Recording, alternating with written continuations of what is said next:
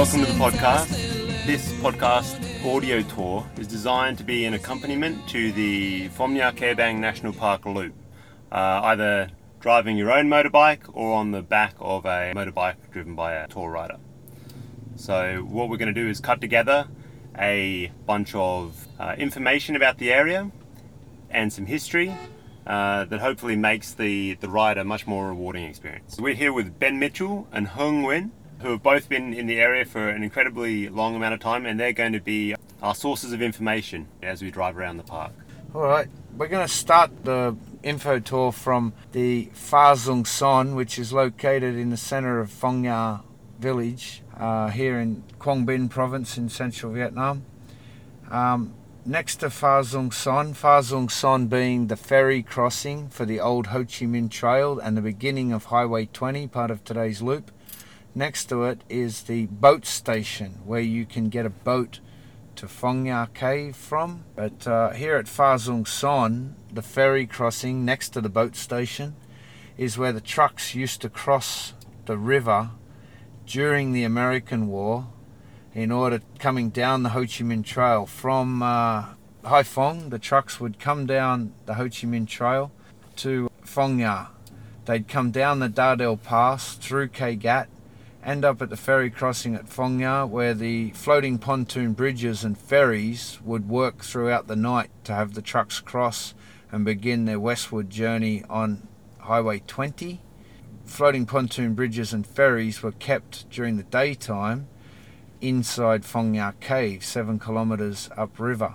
Nowadays you can come to Phong Nha and you can hop on a tourist boat run by a local family at the ferry crossing, and you can go 7 kilometers upriver and then 1 kilometer into the Phong Nha Cave. The Highway 20 is called Highway 20 as a nickname because it was built by people around 20 years old, and it was people around 20 years old that operated it, bringing the equipment through and all the soldiers that walked through, and it was 20-year-olds that all died on it. So it's called Highway 20 for the average age of the people.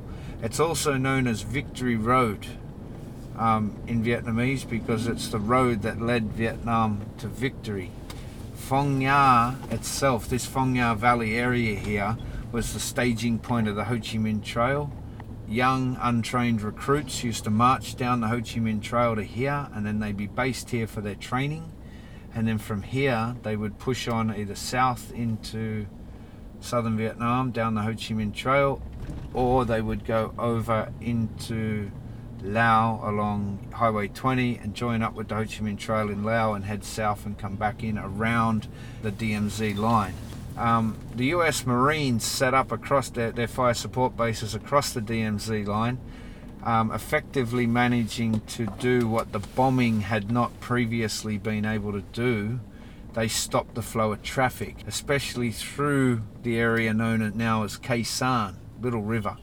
Khe Sanh was an area that the US Marines set up a big combat base, and they set it up in the middle of the Ho Chi Minh Trail that flowed over into South Vietnam, basically effectively stopping the flow of traffic, as I say. Then the answer for the North Vietnamese in raising the stakes was to build Highway 20 and to further develop the other routes over into Lao in order to take all the material and men over into Lao and then down around the DMZ, effectively taking the war into Lao. Yeah. And here at Pha Dung Son in Phong Nha village, the ferry crossing, that's a major focal point of that action. The area of Phong Nha was very heavily bombed during the war, and there's a number of reasons why this area was so heavily bombed. There was two types of bombing here. There was strategic bombing, which was generally done by jet planes, which were coming off the ships in the Gulf of Tonkin, the aircraft carriers, but also came up from South Vietnam's airports and from airports in Thailand. And the other type of bombing that was done in this area was done by B-52s, and they were coming from as far away as Guam and the Philippines. The area was bombed so heavily also because it was a staging point of the Ho Chi Minh Trail. It was like just in a cave very close to Phong Nha cave is another cave called Hang Ril, which is where the North Vietnamese army made all of its rice wine, which it then carried down the Ho Chi Minh Trail on men's backs so the troops could have some rest and relaxation in the field. North Vietnamese had to have their R&R actually in the battlefield, so they would have their rice wine brought down to them from Phong Nha, from Hang Ril. There's another cave just past Hang Ril which is like the soap cave, and that's where the North Vietnamese had a factory making soap that was sent down the Ho Chi Minh Trail. The fact that Phong Nha was the training ground of the Ho Chi Minh Trail, all the material coming down the Ho Chi Minh Trail, also coming down the coast and then up the river, and then going onto the Ho Chi Minh Trail on boats down as far as Phong Nha. So you had all these reasons to have the bombing here. With the strategic bombing, that was done with forward air controllers working out where the anti-aircraft guns were, where the trail was, where the bridges were, and hitting those targets on a daily basis. The country where Phong Nha is, the country of Vietnam, is at its narrowest point. So it was also chosen to be grid bombed with B-52s in order to stop that flow of traffic through this narrowest part of the country, and also to stop Phong Nha from being the staging point of the Ho Chi Minh Trail, Quang Binh. So Quang Binh was chosen as the area to do the bombing to stop the flow of traffic, and that didn't really work, but putting the Marines on the DMZ to the south of us did work.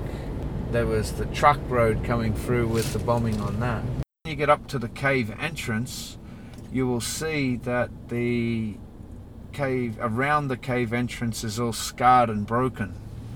That is from the American planes shooting rockets to try and get them into the cave entrance to try and stop the process of what was happening between the cave and the ferry crossing.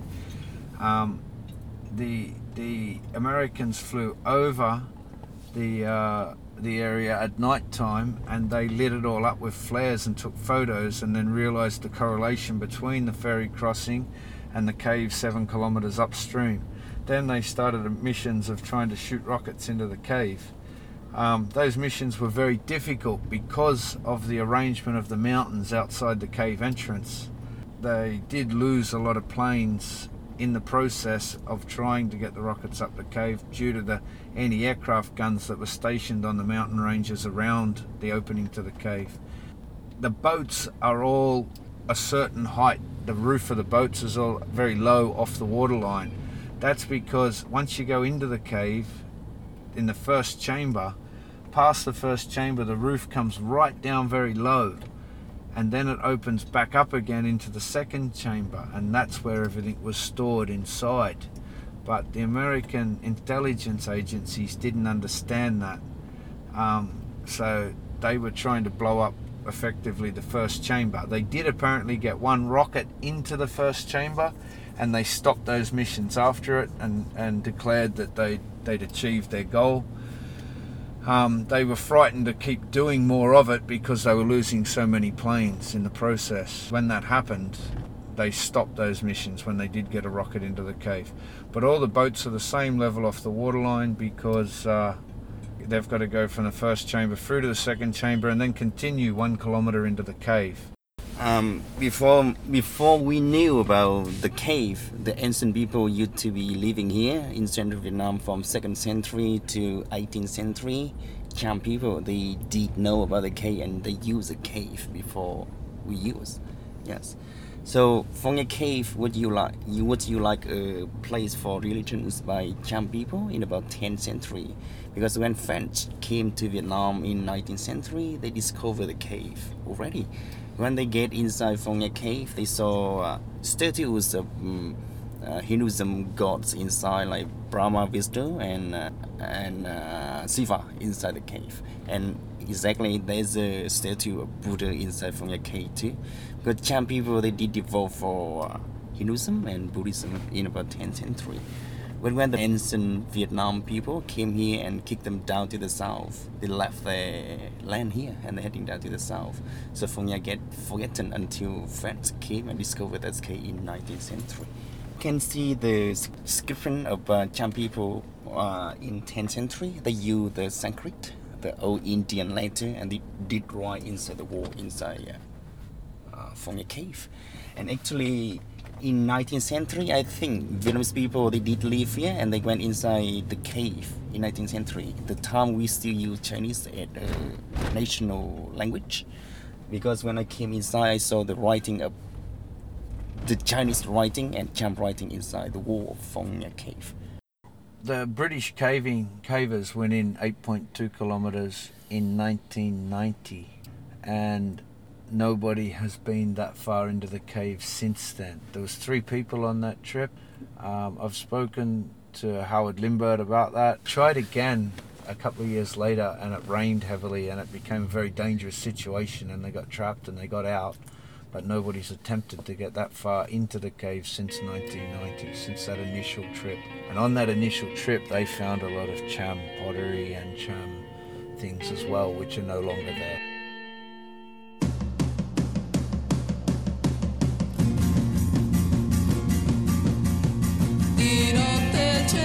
Senza stelle tutto nero, così il mio cuore fino all'ultimo pensiero.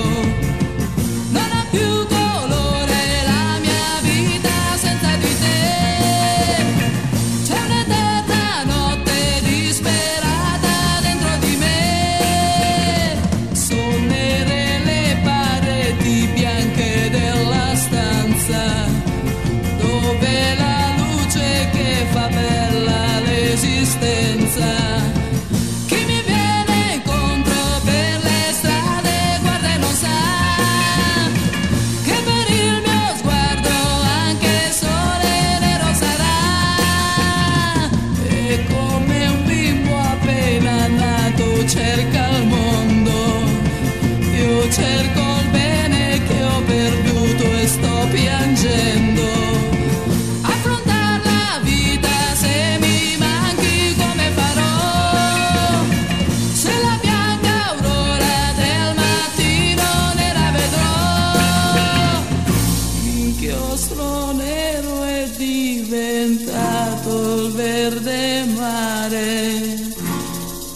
Quando so che non potrai più ritornare, ogni giorno l'ora del tramonto sempre sarà.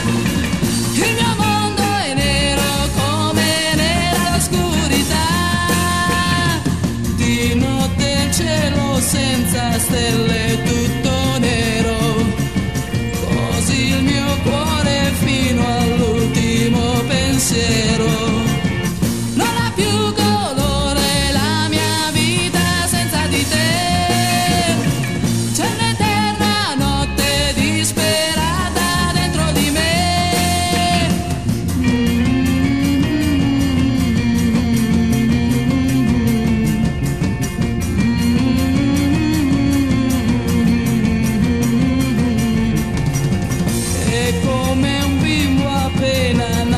Cerca il mondo,